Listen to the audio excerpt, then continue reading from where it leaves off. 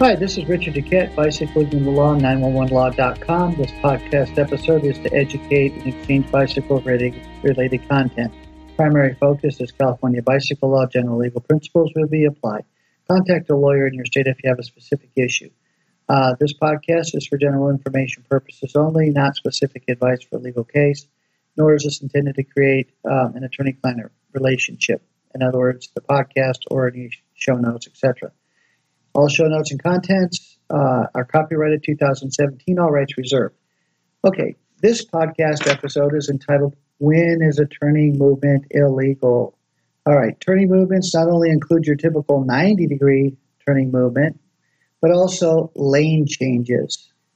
This is important for bicycle safety, especially if you want to beat the insurance company because you want to make sure you've done it properly and safely. California Vehicle Code Section 22107 states, no person shall turn a vehicle from a direct course of action, move right or left, on a roadway until such movement can be made with reasonable safety, and then only after giving the appropriate signal in a manner provided by this chapter, in the event any other vehicle may be affected by the movement. All these words add up, so pay close attention to each one of them.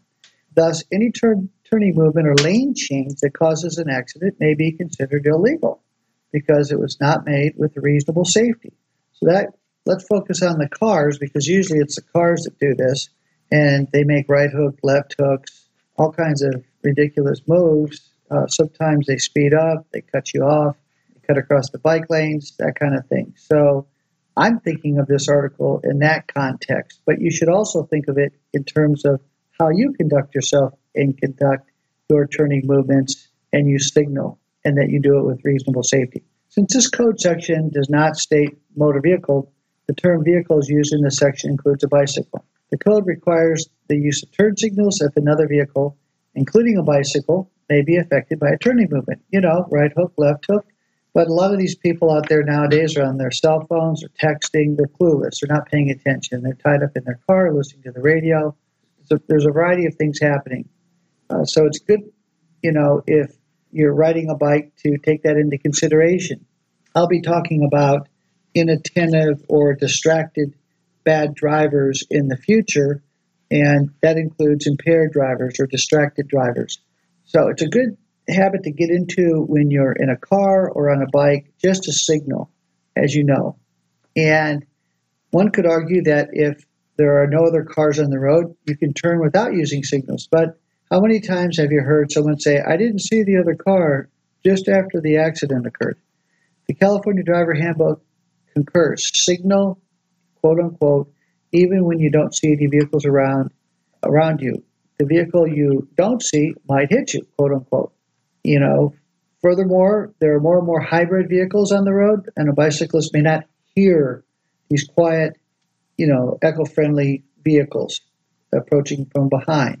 So get in the habit of being visible and signal. You can use your arms, your hands. They're not even making helmets that have signals. So signal. That's a matter of law for protection and courtesy. And if you take a bike safety course, a lot of times they'll get into the detail and explain, not only do you just blindly throw your arm out if you're on your bicycle, but slow down, rotate your body, and look back. If you have to, stop and look back, because if you're going to make a left turn, say from the right side or a bike lane on the right side, or cross traffic to your left into a turn pocket, sure, you can do that. You're allowed to do that. You can leave the bike lane to do that. But if you just do it and assume you're seen or you have the road, it might be fatal. I've seen many, many bicycle injury cases where bicyclists are moving left across the road and they get hit by usually a speeding car or a car they don't hear. I've had many cases like that. So, for your own safety, double check. Make sure that you're very well aware, even including encroaching, speeding vehicles. So for bicyclists, there's two ways to make a left turn. You can signal, then move to the left when it's safe to do so after yielding to any oncoming traffic. As a pedestrian, you might want to dismount your bike and walk it across the street. Any signal of intention to turn right or left shall be done continuously for the last 100 feet traveled by the vehicle before making the turn, 22108. So after you signal your intention, you're not automatically entitled to just make the maneuver. You got to do it for a while. That's 100 feet. Human factors requires that people see you, you're visible. I think using your hands, signaling, and then moving and looking back before you pass or merge is a great idea. Some people use rear view mirrors. You don't have to by law, but they're important. I also handle a lot of cases where people have dealing with the DMV regarding keeping their license or fighting for their license. Say you go down to the DMV after re-examination, you pass the eye test, the written test, the verbal test, then they take you out on a road test. Do you know, for the elderly, one of the most common ways the DMV, Department of Motor Vehicles, fails you? Because people fail to twist and turn around in their seat. Some people actually, in Europe, they have a method where they turn, or they're forced to turn by putting their hand on the top of the steering wheel and then turning around. It forces the body to turn around the car itself, the door, the window. Twist.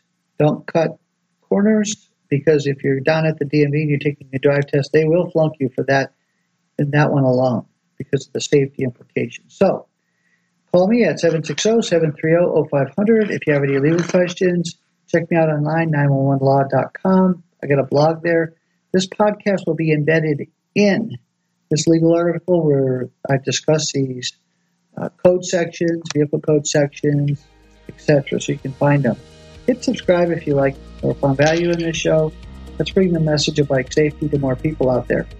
I'm also available to speak at bicycle clubs, teams, shops, or tri-clubs. So, until the next time, ride safe, ride hard. Richard Duquette.